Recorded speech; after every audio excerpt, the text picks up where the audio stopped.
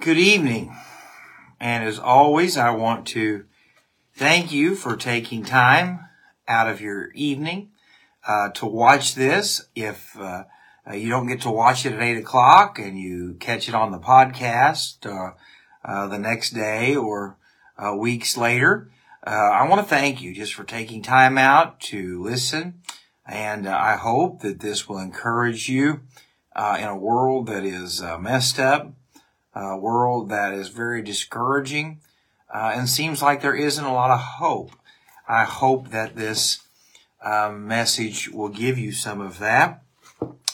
We are continuing to look at why the Nativity, and as some of us, like myself, can be guilty of, getting so caught up in the Christmas season with other things that I forget the most important thing. While I'm so worried about giving gifts that I forget the greatest gift. When we try to be the world's best gift givers, we forget that God is truly the greatest giver of gifts. And we're in question 11 and question 12 tonight. Why call him Jesus, and why was Jesus born of a virgin? And if you've been going through this little book with us, and if you don't have it, we can get you one at church, or they're $1.50 on the internet. But the name Jesus is really just the Greek equivalent of Joshua, which means God saves. It is really bringing us back to probably one of the greatest Old Testament leaders by the name of Joshua, who succeeded Moses.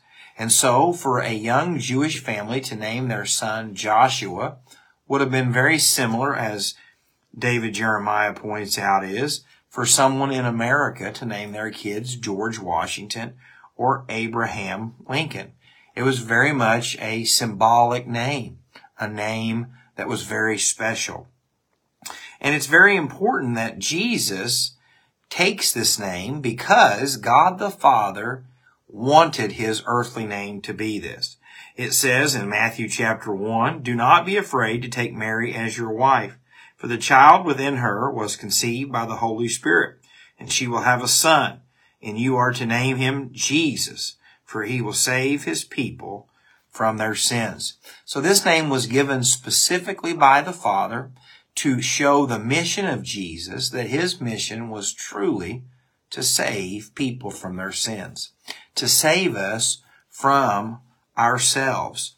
And it's interesting to note, though, that when we look at this name of Jesus, it was a very common name. Literally, David Jeremiah says there were 20 other people with the name Jesus at the time that Jesus was alive. And so, a very common name. But what we see is that after Jesus died on the cross and was buried and rose again, this name in Jewish history goes extinct. No one who worshiped Jesus wanted to name their children Jesus because of the reverence that Jesus' name holds.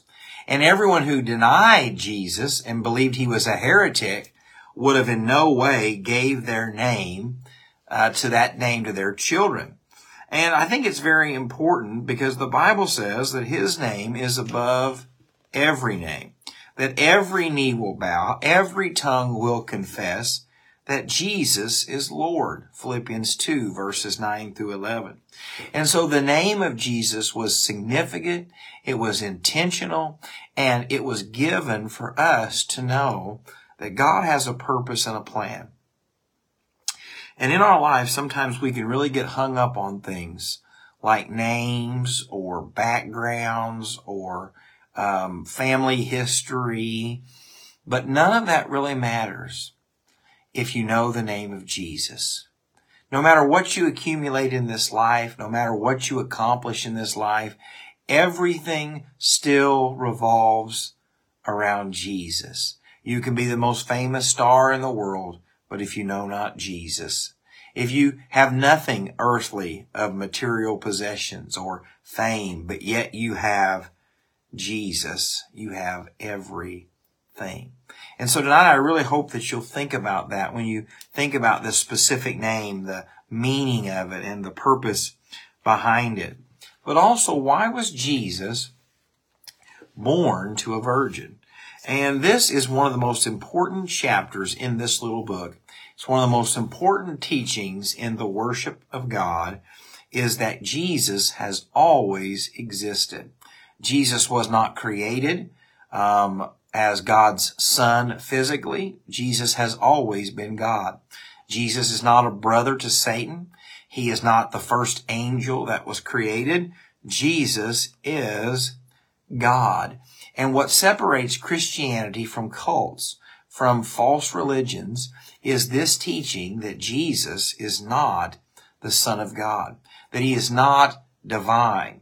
And the virgin birth points us to this one simple thing, that Jesus is unlike any person that has ever been born. And in Luke chapter 1, it talks about the Holy Spirit will overshadow Mary. And so it was a miraculous birth. It was a miraculous conception. And the reason I believe this is so important in our beliefs is because while Jesus came as a baby, which we'll look at next week, to teach us humility, Jesus came through the virgin birth to teach us of his divinity.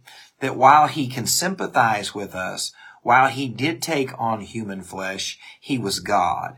And that separates him from us. That he was born unlike any of us. That he came into this world divine. That he came into this world by choice. He came into this world for a purpose and a plan. And that plan was to become the perfect sacrifice. The perfect sacrifice on the cross that I needed and you needed. And that could not have happened if Jesus would have been any other man. Because Jesus would have sinned. He would have fallen short. He would have broken God's law. And so he wouldn't be that perfect sacrifice. And if Jesus isn't the perfect sacrifice, then I can't be saved. And you can't be saved. But because Jesus was born in a miraculous way, he lived in a miraculous way, he died a horrific death, but yet rose again miraculously, there is hope. And so I really want to encourage you, because many of you might read the Bible and say, well, Jake, I just don't know if I can believe that miracle. Or I don't know if I can believe this miracle. Or I don't know, I just don't know if I can believe all the Bible. Friends, if you can't believe it all, you can't believe any of it. If a miraculous virgin birth is too much for you, a dead man coming back to life will be too much.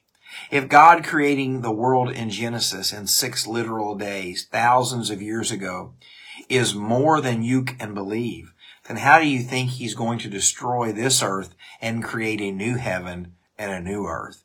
The same way. And so the Word of God is true.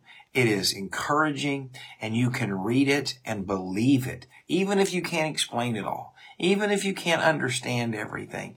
It is true. And if God is a miracle-working God, he can do miracles in your life.